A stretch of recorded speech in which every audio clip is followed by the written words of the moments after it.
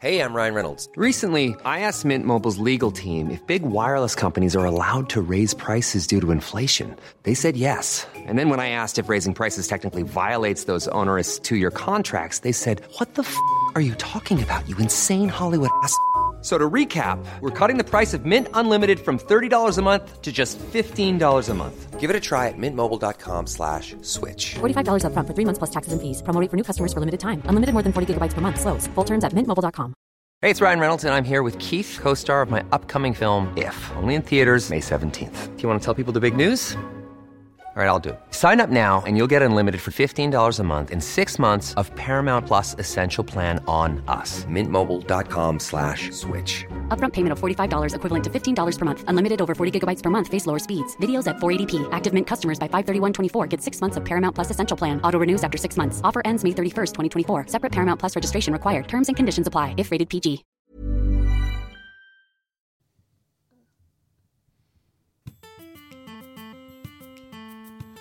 I make my own rules, one Bonko party at a time. I write history and I read celebrities. I am JMZ. Life is a classroom, and I'm here to teach.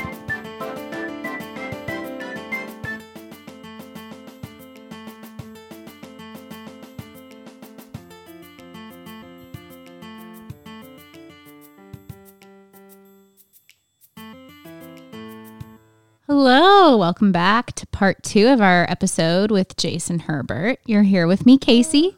Dr. Jane Mill, the Millionaireess. Max Spear, nothing's changed. So this season, we decided to shake things up a little bit. And each episode, we're really splitting into 2 episodes. This allows for more historians on housewives all the time. And you know me and how I love a game. And Jessica is so up on celebrity everything all the time that we realized we also needed to have a new segment to allow us to indulge the things that we like. Without getting sued. So this was the other reason we needed to split things. This is the other reason we had to split episodes into 2, because we decided to create a new segment called Allegedly. Now, what do we do in Allegedly? We ask questions like, was that Kelly relieving himself, or was that him playing with his mouth going... Allegedly, he was making brownies. Except we do that with much more interesting, heavy-hitting... Celebrity gossip. Bravo celebrities. Allegedly allows us to spin and to speculate and to just assume the worst of Bravo celebrities, right? Without getting sued. We found, especially in first season, we were talking about possibilities of like what housewives were doing. We just imagined we were there in the room. Yeah. Understanding their motivations, and we kept saying allegedly because it's libel, right? To like, if you don't say that. So now we turned it into a game. Yeah, a whole new segment. So the second half of our show, we are going to be speaking to Jason about movies, Hollywood, different images, and what everyone's watching during COVID. And unfortunately, we lost Chadwick Boseman on August 28th. And here was a person who was very conscious about the kind of roles that he took. He said that he would never play a slave. He left all my children when they were going to give him parents on the show that were addicts. He was very, very committed as an actor and as a person to exemplifying the best in not just Africa America, but in people in general. So rest in peace to our king of Wakanda. Thank you so much for sharing all of that, Jessica. And now, here's the exciting conclusion of last week's Bonko Party Game Break and interview with Jason Herbert on Historians on Housewives. Okay, so our last question in our Bonko Party Game Break. According to Rotten Tomatoes, as of 2020, what was the highest grossing film ever made? And again, bonus points. if you get something else. So, right, the very first question of the movie section was what was the most expensive. Now we're talking about what made the most. Grossing. Oh. That's easy. That's Endgame. Okay. I'm going to put Endgame. I agree. I think it's Endgame, but would you and Jessica have locked in Endgame if Jason didn't have so much confidence? Probably not. I was already thinking about saying Gone with the Wind again, because I know that like Gone with the Wind made a serious amount of money per capita at the time that it came out. Wait a minute. What about Wakanda? What about Black Panther? As highest grossing? Yes. You gave me a moment to pause because you said, would you do that if Jason didn't agree? What about Black Panther? Okay. Does anybody else want to lock in a second choice? Or is Infinity like another War. Infinity War? Okay. Jason, Yeah, how many can you actually pull out of the top 10? I just want to see. Can I pull out top 10? Yeah. Adjusted for inflation? Yeah. All right. Let's go with Infinity War and Endgame, Avatar, Star Wars: A New Hope. I want to say adjusted for inflation, Black Panther is up there. The first Jurassic Park, perhaps. Titanic's got to be in there. Titanic definitely. Which we've never shown on HHN. Oh, really? Oh, that might. Ooh, below deck. Jessica, there's a lot we could do with Titanic. Yeah.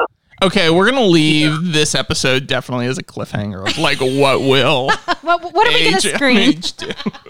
Jessica is not happy. Question? Yeah, I'm not happy about that. What is the answer to the question? And I'm like, oh, it's not even resonating in my soul. I don't care about the woman on the little raft and why she pushed Jack off. I've never seen it. You've never seen Titanic? I've seen bits of it. I'm king of the world. Yeah, I know the annoying parts, but it's like I remember when Cameron won, and he comes in and he does the I'm king of the world, and it was like, really? I mean, yeah, Titanic is this film that I just could not get myself to watch. It's like one of those things. It's like, and then it became like you talk to those people who've never seen Star Wars, and you're like, you've never seen Star Wars? What's wrong with you? And I feel that way. I'll watch it eventually, but it'll have to be the moment where it's like, oh, it's on Netflix. Now is the time. I feel like this. Oh yeah. This just became. I'm ideologically opposed to Titanic. Yeah, but it's like working out. Like I am not opposed to working out, but I'm never going to go out of my way to work out at this point. Yeah. I feel like this just became like an H-on-H confessional. Yeah, what was the answer? I'm so irritated with Titanic being even mentioned in you need to respond to this. Okay, so Jessica, your hunch on Black Panther, it's number 12. So it was close. 11, Age of Ultron. 10, Frozen 2. 9, we forgot Frozen. Oh, we forgot Disney. 9, Fast and Furious. 7. How could I forget Fast and Furious? The movie in which they started off stealing VHS players. Brian Connor. I mean, I don't even necessarily like a gentleman who's blonde with blue eyes, but come on. See, I don't think it would have been. It's Fast and Furious number 7, so it's Furious 7, so it's like well after Paul Walker. Yeah, he would have been gone. Yeah.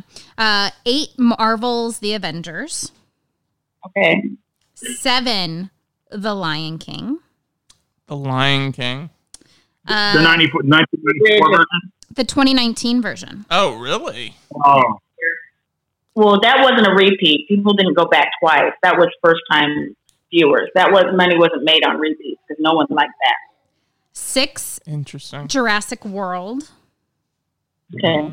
And like even looking at the movie poster that they put in Rotten Tomatoes makes me like have a bit of anxiety because it's that big shark fish eating another big shark fish, and like I am having a moment. Okay. Is Jaws on this list? No. Oh. 5 is Infinity War. 4 Star Wars Episode 7, The Force Awakens. That makes sense. 3 Titanic. 2 Avatar. And number 1 Endgame. So I feel like Jason really swept. Dominated. Yes. It would have been so embarrassing if he didn't. That would have been so embarrassing. Yeah, I was sweating bullets in my cargo shorts over here. Yeah, like your brand would have been totally, I mean, it would have been devastating. So give me 1 second to calculate the final tally so we can award first, second, third. I'm sure people are on the edges of their seat for like where I'm going to come in at. Stuck in the 405, they're stuck in 405 traffic that really doesn't have traffic right now. They're just stuck, waiting for the answer to who won this game. Well, Jessica, you did not come in third place this time. Congrats. How badly did I lose?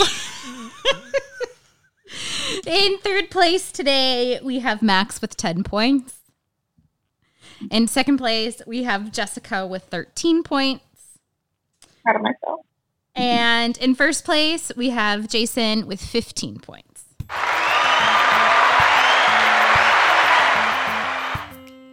And we're going to come back to the podcast. And Jessica, lead us in. Okay. Well, this is probably not that exciting way to lead it in, but we're going to talk about your actual dissertation work. Sure. Remember that? We are also actually scholars in the field. Mm-hmm. This is a complete nerdy question. Sure. Okay, completely. So Lorena Walsh, historian of colonial America, did an essay years ago about colonial America and their beef patterns, right? And I found this fascinating. She cataloged how people were eating. She talked about what this meant about how many cattle must have been on the farm. It was, of course, entitled "Where's the Beef?" Hardy har har. So, based on your work, what can you tell us about what cows have to do with the environmental, social, political, and economic transformations in indigenous Florida? Well, not to oversell it, but they were responsible for the entire transformation of indigenous Florida in the 17th and 18th century. So cattle change everything. And really the first thing you need to do is go back and actually talk to modern members, contemporary members of the Seminole Tribe of Florida, who will tell you just how important this animal is, not only to the tribe's integrity. Right now, the tribe itself possesses over 10,000 head of beef. They're the 4th largest cow-calf operation in the state of Florida and the 12th largest cow-calf operation in the entire country. Seminole Tribe of Florida is a massive beef producer. And when you talk to tribal members today, tribal ranchers today, they'll tell you just how important this animal is. These animals were obviously introduced. Virginia DeJohn Anderson wrote this terrific book years ago called Creatures of Empire, right? They really introduced these animals as these colonial agents. As the Spanish came in, the English and the French, they all brought with them animals from their old lands to try to reproduce these new Europes. And Seminole Indians, just like other Indians elsewhere in North and South and Central America, quickly took to these animals and made them their own for their own efforts. And we often tend to think about horses on the plains. Pecahima Lennon's book, Comanche Empire, really spells this out. Brian DeLay's War of a Thousand Deserts, so forth. Other studies have come out. But in Florida, the Indians who live here in Florida, specifically the Indians who come to be known as Seminoles eventually, really gravitate towards this animal. And these animals are responsible really for the tribe's integrity in a lot of ways in the late 18th century and throughout the early 19th centuries, as you've got all these other European, Euro-American empires just kind of trying to collapse in around them, be it the Spanish or the Americans or the British or the French or so forth. And the tribe's mastery of this animal is what allows them in a lot of ways to fend off this European aggression, to establish their own borders, to establish economic ties, and become real players in the Atlantic exchange. You know, when you talk about Florida, one of the amazing things to talk about is how Florida's it's just two places at once. It's not just the Southeast North America. It's also part of the greater Caribbean. And this animal, right, the Seminole mastery of cow herding, of cattle economics, allows them to be real players that really scared the Spanish and the Americans into the 19th century. So that's really what I'm talking about, is how Seminoles, right, Florida Indians, in North America, the first cowboys were Indians, and here they're Florida Indians, and their sovereignty was written on rawhide. So showing that this animal is key to the integrity of the Seminole tribe of Florida in that time period is really what I'm trying to demonstrate. I want you to go back, because that is just, Casey knows I'm always trying to make my classes more interesting. I want you to go back where you talked about Indians being the first cowboys. Yeah. You understand that will just fundamentally change how students understand everything. Sure. So, what happens when you talk about that? Well, the amazing thing is that, when you look at, say, a Florida high school textbook, which blew my mind, because the Florida high school textbook takes a lot of pride in this idea of these cracker cowboys in Florida, these poor whites who live in Florida. Florida high school textbooks say the animals were introduced by the Spanish, and then it skips immediately to the Americans in the antebellum period, talking about how they raise these animals. In fact, there's a classic book here in Florida that's taught. It's a novel, but it's taught as a de facto history called A Land Remembered, and it kind of paints this glorious path of this settler colonial past in Florida. But what we see in Florida is that it's really a land misremembered, because it was native people who formed the economic backbone, first of the Spanish missions. When the Spanish came in, they established these missions and ranches to help the colony survive. There weren't that many Spanish people here. Spain didn't have that much authority. It was native labor who made these missions and these ranches economically viable. They were native cowboys long time before you had the Marlboro Man stalking around Texas. And those traditions, right, get passed down really from what is initially Timucua and Appalachia cowboys, for lack of a better term, to eventually to the modern day Seminoles. And if you go to the reservation today, all it takes is going to the Seminole website, and they'll tell you how important cattle are to their traditions. And it's amazing to me as I got into here. First of all, how available a lot of these resources are, because the Seminole Tribe of Florida, tribal members will tell you just how important this is to their history, but also how that never got translated by a lot of historians when we start talking about the history of agriculture, the history of ranching. And really, in a lot of ways, when we think about the West, I tend to think about Florida as really the first West, because when we think about like American processes, if we're going to talk about an American story for a second, of displacement of native peoples and the role of cattle and horses play in all of that in, say, the 1850s, 60s, 70s, 80s. A lot of those processes happen in Florida first. But to double back, this has always been an indigenous story. My dissertation and the first manuscript will focus in on indigenous people, drawing from indigenous traditions, drawing from the stories that modern tribal members have been gracious enough to share with me, their feelings towards their history and their experiences, and backed up by the archival record. Oh, I love it. So how did you become the ethnographer for the Seminole Tribe of Florida? And for our listeners who may not know what that is, could you explain what ethnography does? Sure. So right now, what's going on down here in Florida is that the Army Corps of Engineers is in the midst of a massive restoration project in the Everglades. It's called Comprehensive Everglades Restoration Project. And here's the reality of South Florida, is that Native people, the Seminole Tribe of Florida, are the oldest custodians of the land. They have been here in Florida since time immemorial. And the Seminole Tribe of Florida has been trying to work with the Army Corps of Engineers, saying, look, we want to be your partners in this, because the reality is this: you cannot have the Everglades without the Seminole Tribe of Florida, and you can't have the Seminole Tribe of Florida without the Everglades. The two are linked. what happens to one happens to the other. And because of this, if you're going to do Everglades restoration, if you're going to do Everglades conservation, the best thing you can do is talk to the oldest caretakers.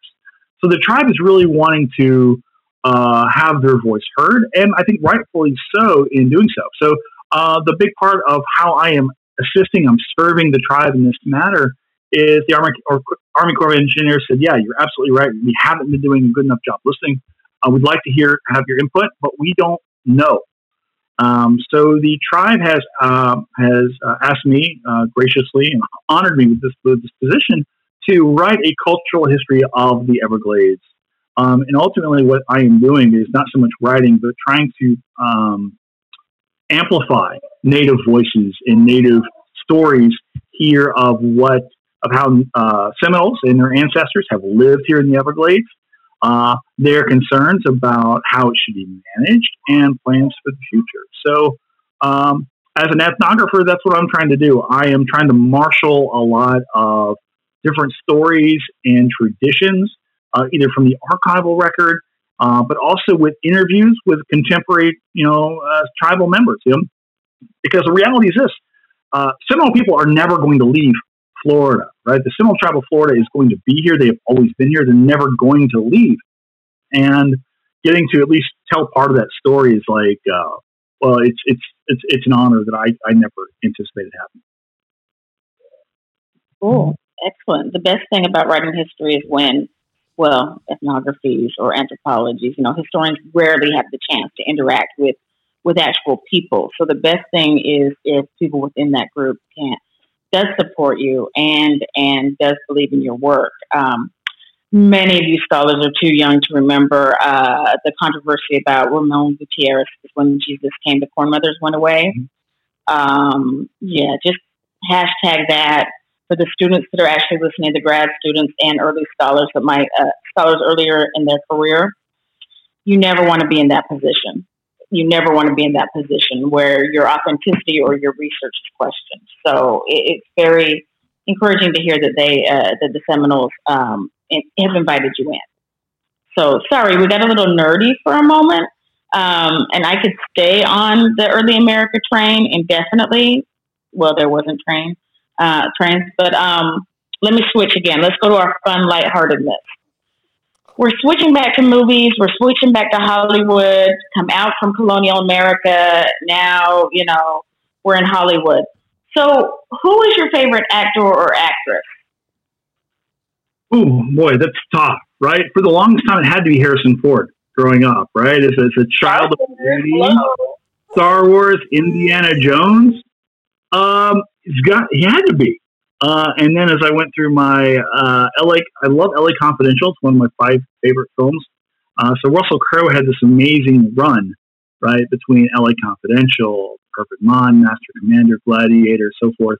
As an actor, today I would probably be inclined to say Daniel Day-Lewis, just because I find his depictions to be, his role of Bill the Butcher in Gangs of New York is one of the most delicious things I've ever seen on screen. He's just amazing. So I would say him, possibly Denzel Washington is. Oh. When I would say that in my mind, the two my 2 favorite actors, people that I would just kind of stop to watch most anything, it would probably either be Daniel Day-Lewis or Denzel Washington. I think that both men are phenomenal, but you could make this list as long as you wanted to. Those would probably be my 2 favorite. But Meryl Streep. You watch her in anything; she just transforms. I remember watching Julie and Juliet, and the thing about Meryl Streep is you forget you're watching her. Right. You just forget Daniel Day-Lewis. You just forget you're watching the person. So, one of those 3 would probably be my my top. Those would definitely be my top 3. Have you seen John David Washington, Denzel's son? He was in Black Klansman. He was on Ballers on HBO.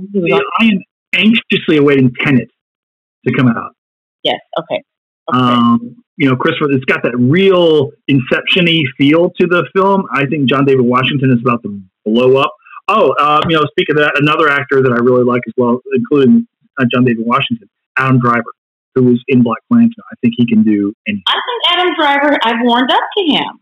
He's a real force. He's got skills, real skills. He's not Kyle Rand as well, is he? He is. Yeah. That was that time. He's a real force. And then I was like, but isn't he Darth Vader? Oh, he can do, the range, just like the other actors we're talking about. It's just it's out of control. Of course, most people were exposed to him via Girls.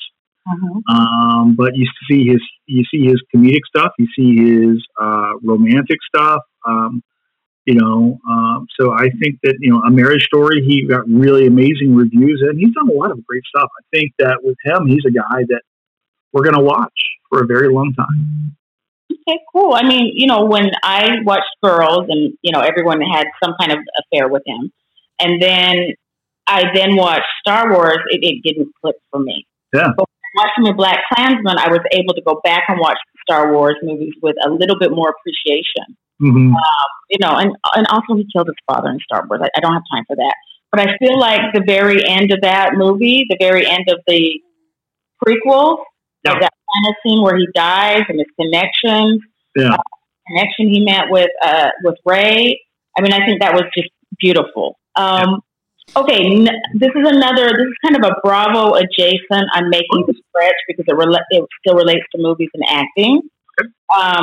James Lipton, from Inside the Actors Studio, passed away, and we have never quite recovered. I think Inside the Actors Studio was one of the best television shows ever. So this is a kind of play on the kind of things he would say and the Proust questionnaire that he would use. If James Lipton met you at the pearly gates, what would you say? Please? What do you think he would say to you? In Flip, what would he say to you? Absolutely not. Get down where you belong. I just, I wanted to put James in there. No, actually, my favorite James Lipton moment is when it's well publicized. I think that Robert De Niro was the guest, and then Bradley Cooper was like one of the actors in the audience who asked him. And you go back and watch, and it's like, go watch, there's a Silver Linings Playbook. They're in it together. I forget. Mm-hmm. It's just like this super meta thing. Just, oh my gosh. And obviously, both of those men are incredibly talented guys. So, I loved watching Lipton. He was just this great. The show was just great. I loved it. So, I think they have a new co-host. Wasn't Kathy? Someone was the new co-host, like Kathy Griffin, the comedian. Is that her name? Kathy Griffin? I would not want to follow his footsteps. I'd want to be the person who followed him. It would be a hard job for anyone, but what I did watch, I said, maybe we just need to let it rest for a minute. And yeah. You know what? If anything, Will Ferrell as James Lipton would be fun. Oh, that would be funny. Remember that would be funny. Let me think about it. That would be really funny. The episode where Dave Chappelle was on and they had a dancing contest. I don't know if anyone saw this. And so Dave did something, and James Lipton did something he never did. Really, he stood up, he tucked his little, he grabbed his little vest and looked at Dave and said, basically, you don't know who you're fucking with. That was one of those best TV moments too. I mean, so anyway, I just had to bring that in. Rest in power, James Lipton. I soul talked a lot. I'm just going to sit back now. I've so enjoyed this conversation. I'm happy to be here. We're having fun. Yeah, I'm enjoying it. I still don't know the baking powder thing. Yeah, this will be one of the mysteries of the universe. But now you'll never forget that it's like one Levin's twice.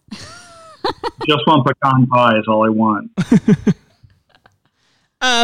So this has sort of become like a new segment for us, talking about how guests are coping with the COVID pandemic. And so as a grad student and a dad juggling a very sudden shift in work-life balance, I'm curious to know, what have you been doing to cope? The most difficult thing for me with this is that I have my partner, my girlfriend, who I met on Twitter, of all places, in this incredible, crazy world who I'm just madly in love with, lives in Denver. And I'm here in Florida. And the hardest part of all of this is the fact that we are trying to do our part to keep COVID, the spread of it down. And that means making some real decisions. So I haven't seen her since February. So in almost 5 months. And realistically, it's going to be a few more months before I can see her again. So the most difficult aspect of that is not being able to see Natalie right now. That's the top. That's for me. That's the tough part. I mean, obviously, there's difficult parts in hearing that people have lost family members or friends or things like that. Obviously, but on a personal level, it's a thing that she and I just decided we were going to do. It's just not all people will do that, but that's been the most difficult part. In some ways, COVID has. I'm hesitant to say this, but allowed me to see my kids more. My two boys live split time between myself and my ex-wife, who's this amazing woman in her own right. She's a terrific mom, but she lives 2 hours away. And so prior to this, what would happen is my boys would come over to me on the weekends and so forth. But now with COVID, since March, we've had an alternating week on, week off. She's an attorney. She needs to be able to think. I need to be able to think over here as well. So it's actually been very good. So this whole time we've been talking, I can hear my boys watching Star Wars in the background.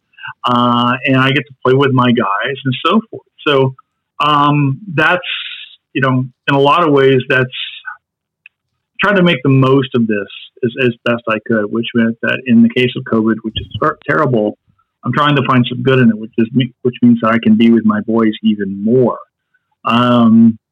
It's tough though. You get up. My first priority in life is always going to be my children. Thankfully, they're in the age right now where they're 8 and 12 and they want to sleep till forever. So that's okay. But I'm also in a position right now. The difficult part is, everything is shut down. But as an academic, I can kind of do my work here from the house. So I get up, I work from 8 till 6, 8 till 7, sometimes later. As a scholar, you just kind of work until your brain turns off. Sometimes it turns off at 2 p.m. in the afternoon. Sometimes it never turns on, But when it's on, you kind of ride that roller coaster as long as it goes. When you feel the need that you can write, when you feel like you can write, you write. And you understand that it's not always going to be that way. Some days you just can't get it done. You understand that's just part of the process. So we just try to limit our exposure as best we can. We wear our masks everywhere we go. I try to limit. I do we've got a grocery store, Publix across the street that I go to, but that's pretty much it. It's difficult because the only person I've really seen very much, is actually, my ex-wife of all people. Whenever we try, and she and I laugh about this.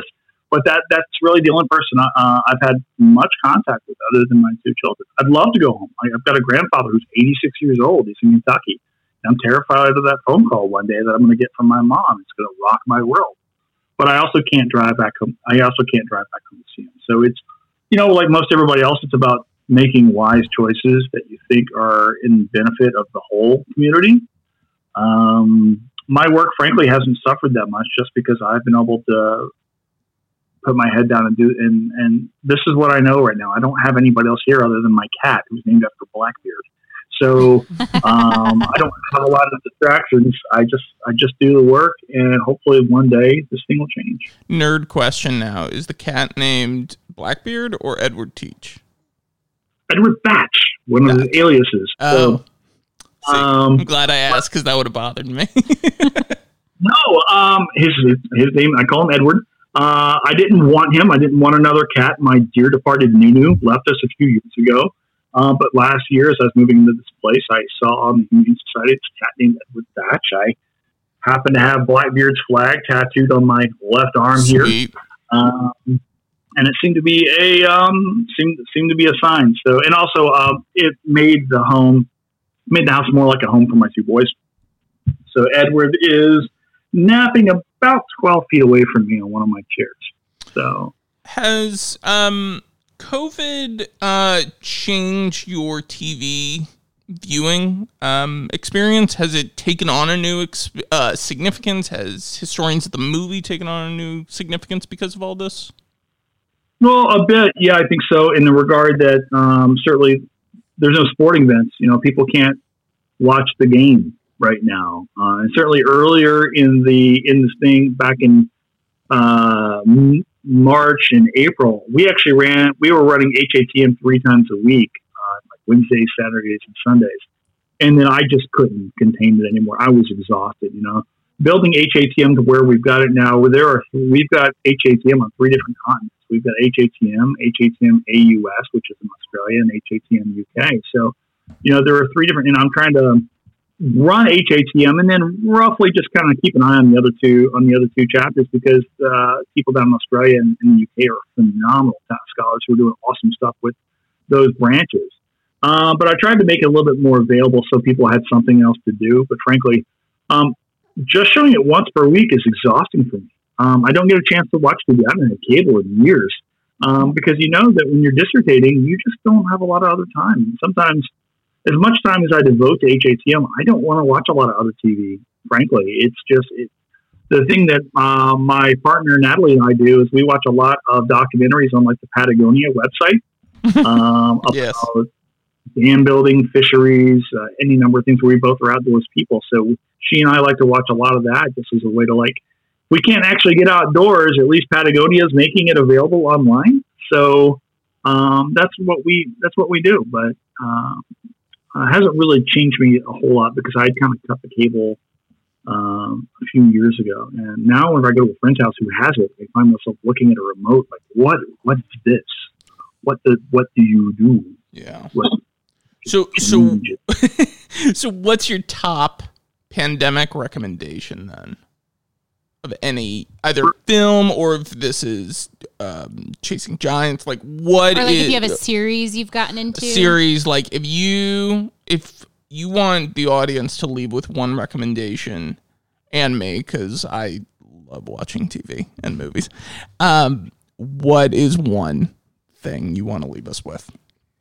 Okay, so actually, there's this great show. I was going to tell you Riding Giants, which is my favorite film. Right, amazing documentary. Yeah. Go watch Riding Giants. It's amazing. It's beautiful soundtrack. I'm probably going to watch it tonight. Now I found this great short documentary series on Amazon Prime called V is for Vino, which is with this guy. He's a younger guy, early 30s, who's a sommelier, but he's kind of taking us through wine in a way that is fun. A little bit nerdy, but super inviting. So I would tell you that, or The Chef Show, which Natalie and I watch religiously with Jon Favreau. That's on Netflix. We watch lots of cooking and wine shows. So I would tell you either V is for Vino or The Chef Show, because there's always time to watch cooking or wine. Have you seen the Somm series? Oh, we started to watch some of that, I think. You need to finish the Somm series. Somm 1 is a masterpiece unto itself. The resommoning, Somm 2, is like they're all really different movies, but the first Somm in particular, and the third one to a lesser extent, is really a case study. In especially as an ethnographer, this is right up your alley of a study of a group of people going through a challenge and their development as sommeliers. It's despite what I my lack of wine knowledge, I am such a fan of the Somm series. Oh, that was the show I want to say. We watched a film. I think it was that one where it was focused on 3 or 4 guys who were trying to go up for their master sommelier. Yes. Yeah, tense. And the guys who won, you were totally shocked at who won and who did, who got the who passed and who didn't. Yeah. But yeah. Well, that's been fun to see the second and the third come out to still kind of track some of these people. But what always I didn't know there were other ones. But what always strikes me about this is what it says about colonialism and empire, right? And the spread of wine grapes at the same time. And it I cringe every single time they're like, well, this is an old world wine or this is a new world wine. And I just the historian in me is just and this is going to be a problem for me. And the way that they talk about like the history of wine as being like they use wine to talk about history, but they talk about everything except like the elephant in the room for most historians, which is like settler colonialism. Yeah. Go ahead. What were you going to say, Jason? Oh yeah, no, totally. Because my favorite grape is Malbec, right? I want to talk about Argentina all day long. Yeah. So and Max and I come back to the Psalm movies all the time as like a guilty pleasure, even though we try to say we don't have guilty pleasure viewing, but I always get a lot out of each new watch where I'm like, oh, I didn't catch that last time. Let's go to the okay. Allegedly. Cool. So allegedly is our segment where we get to kind of make stuff up, but responsibly make stuff up and gossip responsibly. So there was this story that broke on July 3rd in tandem with the capture of Ghislaine Maxwell.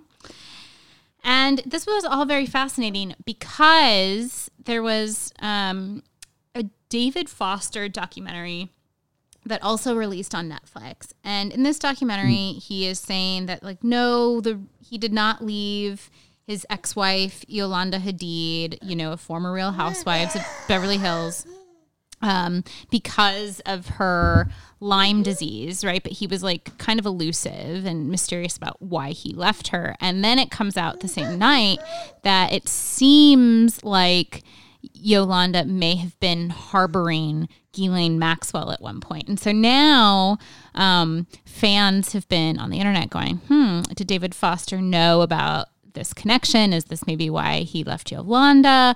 Also, it's alleged that Yolanda only met not David Foster, but her first husband. She was introduced to through Epstein. And so this led to this question of how deep into the Epstein-Maxwell scenario is Yolanda, and then how many other housewives might also have been tangentially involved. Oh my God. This is all alleged. There are some gossipy news articles to back this up, and there's been lots of tweets about this. So I felt like it was within our purview to gossip. Well, let me do a gossip responsibly. Let me throw another wrench in it, and this is a complete allegedly. This is critical fabulation. This is imagination. Let's bring it another lens into it. We don't necessarily know what Yolanda's relationship is. I did not know about the connection between Muhammad and Epstein. Is this a true thing, Casey? Muhammad Hadid and Epstein? This was, again, part of that kind of breaking Bravo news, like, was Yolanda involved? But it seemed like it was an open secret that she was introduced to Muhammad through Epstein, in which case that was my next question. Like, does Lisa Vanderpump float in, or did she float at one point in the Epstein world? We should also say Yolanda has completely denied any connection to Ghislaine. Right. And then Gigi or Bella, one of them got online, I think it was Gigi, also saying my mother had no connection. But what I want to say, this is my badum bump. It doesn't matter. I mean, it matters, but it doesn't matter because no one is going to be, quote unquote, sweating this out more than Prince Andrew. Badum bump. Remember, because he said he didn't. He had a sweaty thing, and the girls said no, he sweated. Yeah, so it doesn't really matter. Prince Andrew is going down with the ship. I'm sorry, Prince Andrew, you're going down with the ship. I don't know. What Jason, Max, what do you think? Allegedly. Well, I wouldn't let facts get in the way of a good story.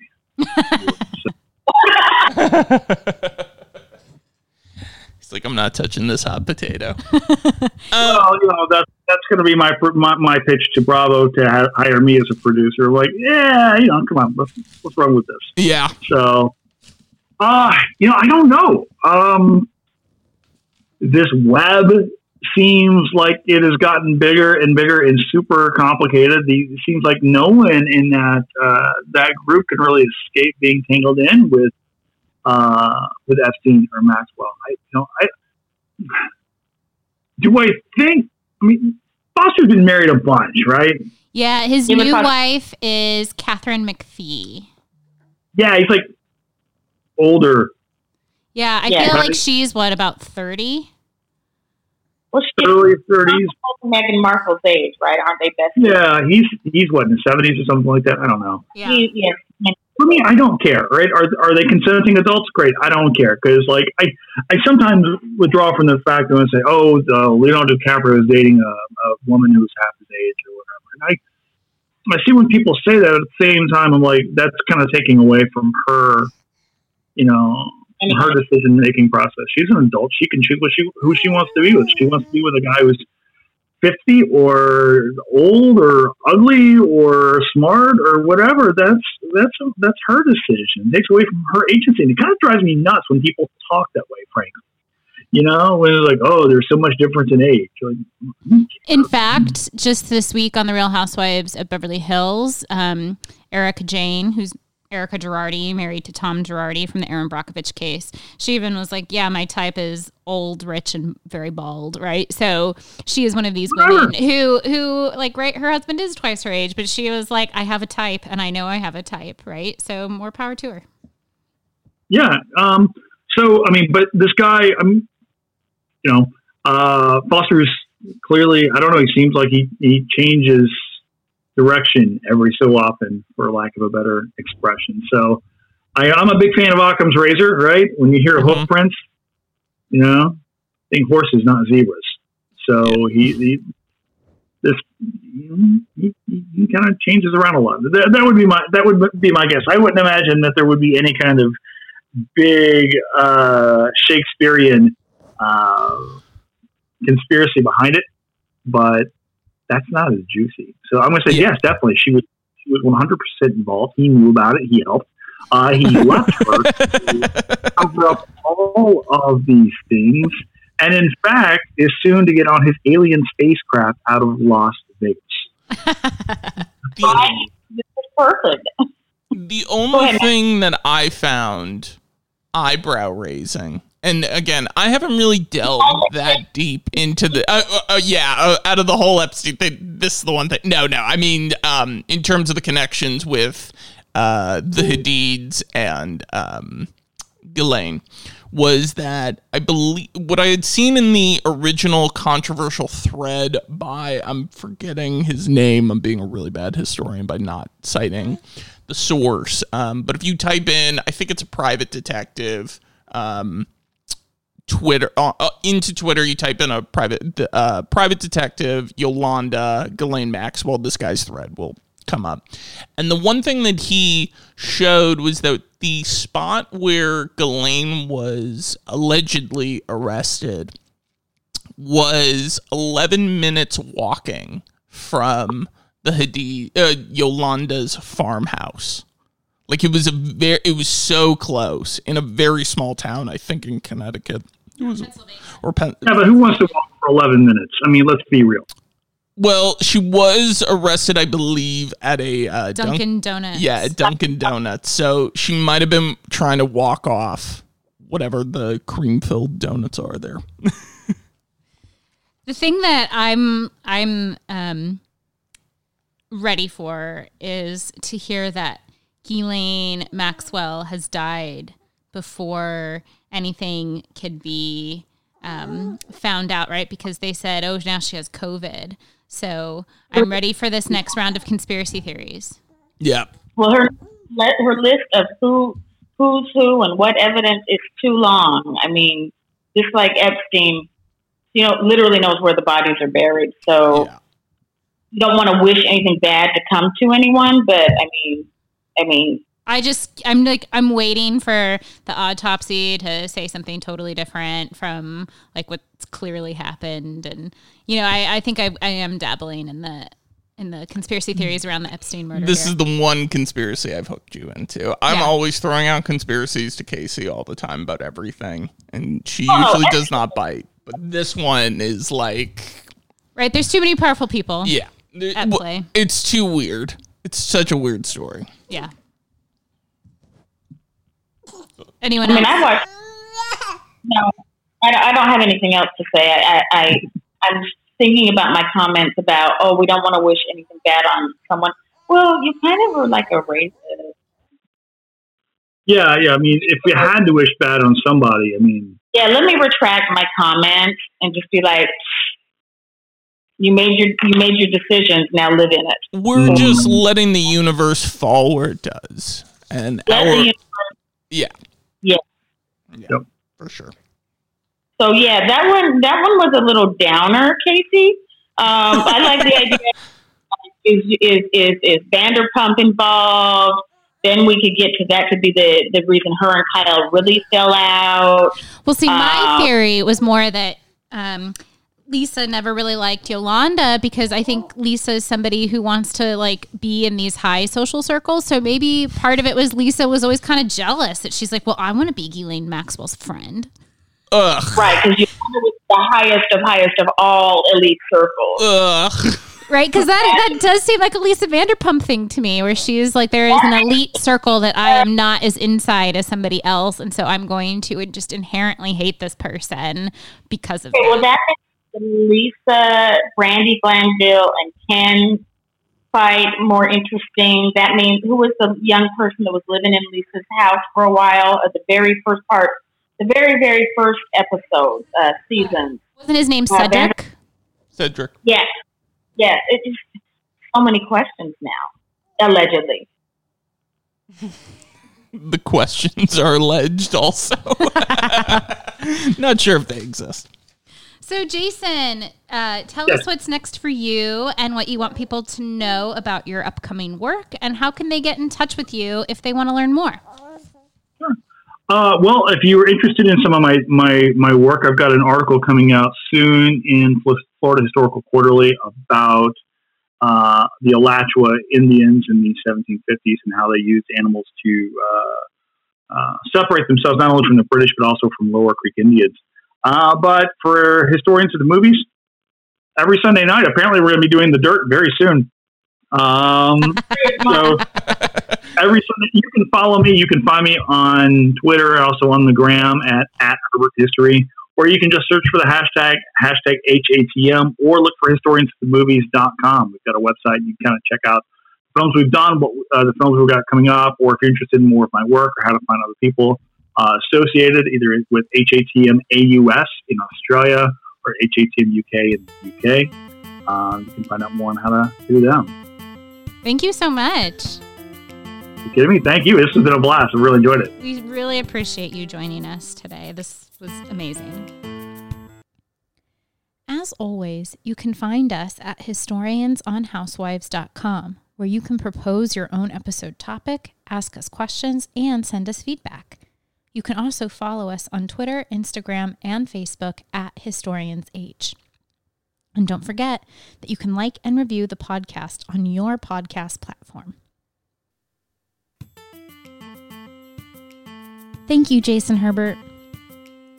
This show was brought to you with the support by Barbara and Mark Spear, Saddleback Community College, Christina Hinkle, Christina Gamperpour, Judd Merlasky, Pete Murray, Yvonne Bellardes, Cody Baker, Molly Callahan, Dr. Joaquin Galarza, Courtney Crow, Lara Loper, and Luis Asio de Dios.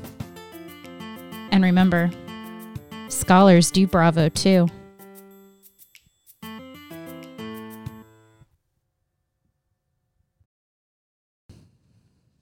you're going to do it again? Mm-hmm. This time, I just want you to say, thank you so much for saying that, Jessica. You don't have to, over. This is giving me flashbacks of Heavyweights, where he's just like, just say you like the damn food.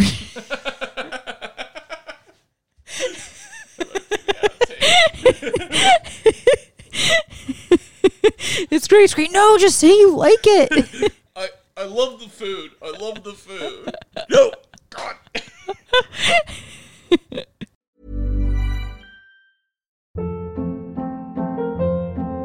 Hold up. What was that? Boring. No flavor. That was as bad as those leftovers you ate all week. Keke Palmer here, and it's time to say hello to something fresh and guilt-free. Hello Fresh. Jazz up dinner with pecan-crusted chicken or garlic butter shrimp scampi. Now that's music to my mouth. Hello Fresh. Let's get this dinner party started. Discover all the delicious possibilities at HelloFresh.com.